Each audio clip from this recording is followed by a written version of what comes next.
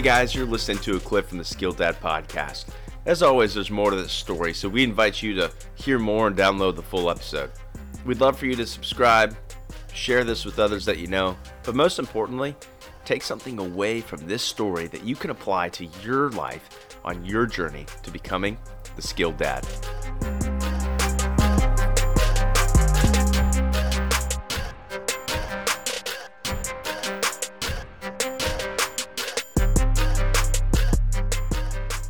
And it's interesting, as you talked about that, it struck me that there's a ton of research into this concept in the business world, professional world, leadership world. Like these are all concepts a lot of guys are going to be familiar with. But then when we take that into a parenting mode, into a dad mode, it's exactly the same thing. Our brains work the same, our schedules work the same. And it's so easy to think, oh, I'll do that later. Or, we'll squeeze that in sometime this weekend, or, I've got some time off there. And I think if parenting is done in the margins, it's never going to feel like a priority if it's squeezed in as an afterthought. And that's been something that's been really important in my journey as a dad, of realizing this is something I want to prioritize above almost everything else. And granted, there are times where I can't just drop work. I mean, I have to, working is a way I prioritize my family as well. But as far as that actual spending time with kids, for our family specifically, chasing adventure together, that's something that has to be one of the big three. Like you said, it's got to be something that we've prioritized in each unit of time. And when we do that, we're much healthier, much happier. Yeah. And I'm glad you guys know that. Sometimes if we don't have that vision for our family or know the things that help bring joy in those, we'll call it the margins, or in the time that we have as a family, then we're not going to probably get them done if we don't know what it is. Yeah. The wind in your sail doesn't matter if you don't have a destination, as they say. True. So that's awesome that you guys know that. Go ahead. For us, one of the important terms we kind of made up was our shift from macro beauty to micro beauty. Ooh. So when we were doing adventures in the wilderness, going climbing mountains, my wife and I usually had a macro destination. We're going to summit this peak. We're going to get to this alpine lake. We're going to put this many miles in, or do this big thing. And even in the early stages with kids, we were still able to do that of, I'm going to throw a kid on my back and we're going to go hike to this thing. And it's not as extreme, not as crazy, but we're still able to do that. The moment you start hiking with a toddler, that goes out the window real fast. But that slowed pace helped us really do more of seeing the world through the kids' eyes. Yeah. And found that they didn't really care about this soaring vista, the huge mountain, the towering peaks. It was, check out this cool plant, check out this cool bug, and being able to see the little things along the way, which is probably some metaphor in there with all of that. But being able to see the micro beauty and focus on the things that are around you, that was a really important shift for me, especially. My wife was a little more automatic at that, but for me, it took some intentionality to at least push pause on okay, we're going to climb that mountain, or we're going to go do this thing. But when I'm with my family, being able to enjoy the micro beauty, what's the stuff around me right now? What's the little thing? What is it that my 3-year-old, my 4-year-old, my 2-year-old is excited about right now? And that helped me be excited about it as well. That's really good.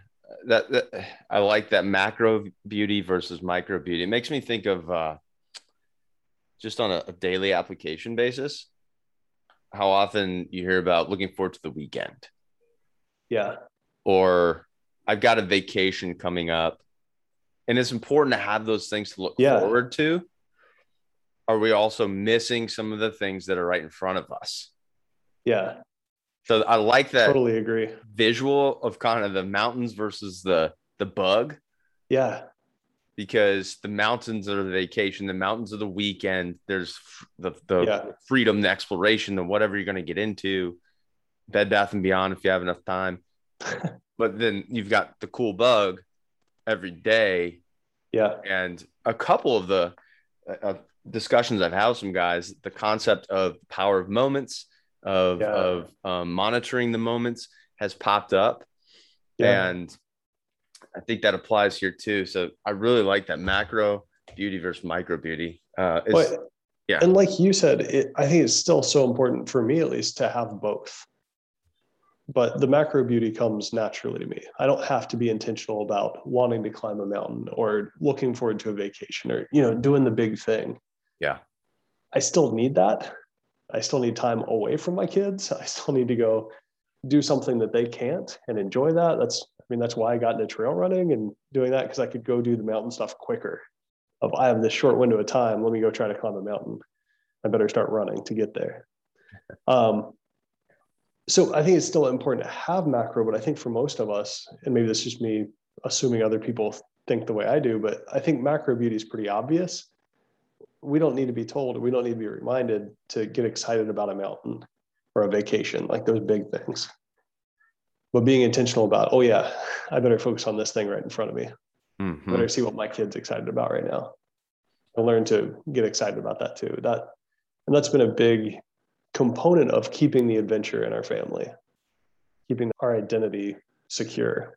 I'm glad you brought that up about you, because I was going to ask, as dads, also as men, that sense of adventure is oftentimes inherent within us. That's why so many shows seem to be so popular with, the fishing and deep sea crab fishing and all of the things. Meat Eater, which is a great show.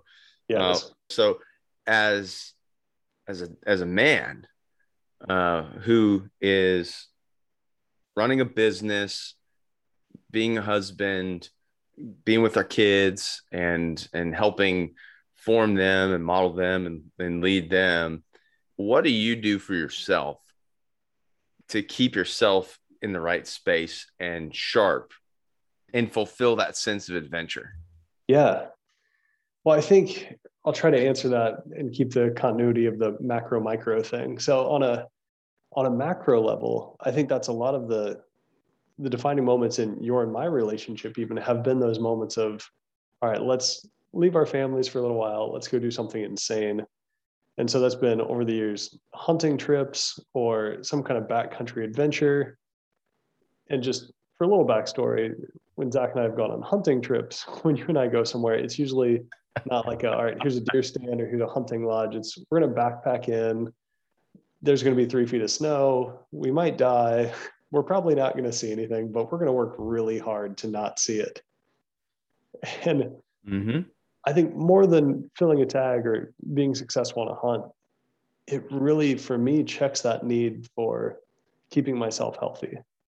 It's a total pursuit of adventure, go have the wild side. And you're right. Like, you just have to look at what's popular with shows among guys. And it's all something that helps us reclaim that innate need for adventure, I think. Yeah. And so on a macro level, always having something like that every so often of, a trip with guys, trip by myself, climbing a mountain, going hunting, whatever it is that you're into, I think people need to pursue that thing in an individual type of way at times. Yeah. And then I think on a micro level, kind of like you were saying, the more frequent hits of it, so to speak, instead of like the big dose occasionally. That's almost a drug reference. Also an addictions counselor, so whatever.